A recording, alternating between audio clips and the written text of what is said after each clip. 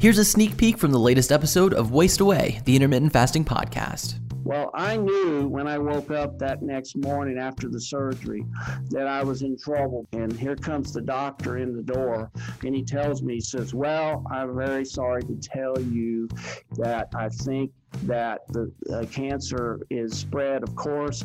And he said that I don't know what else to do for this. And he only gave me a 20% chance of surviving 3 to 5 years if I could get through those 80 chemotherapy treatments alive.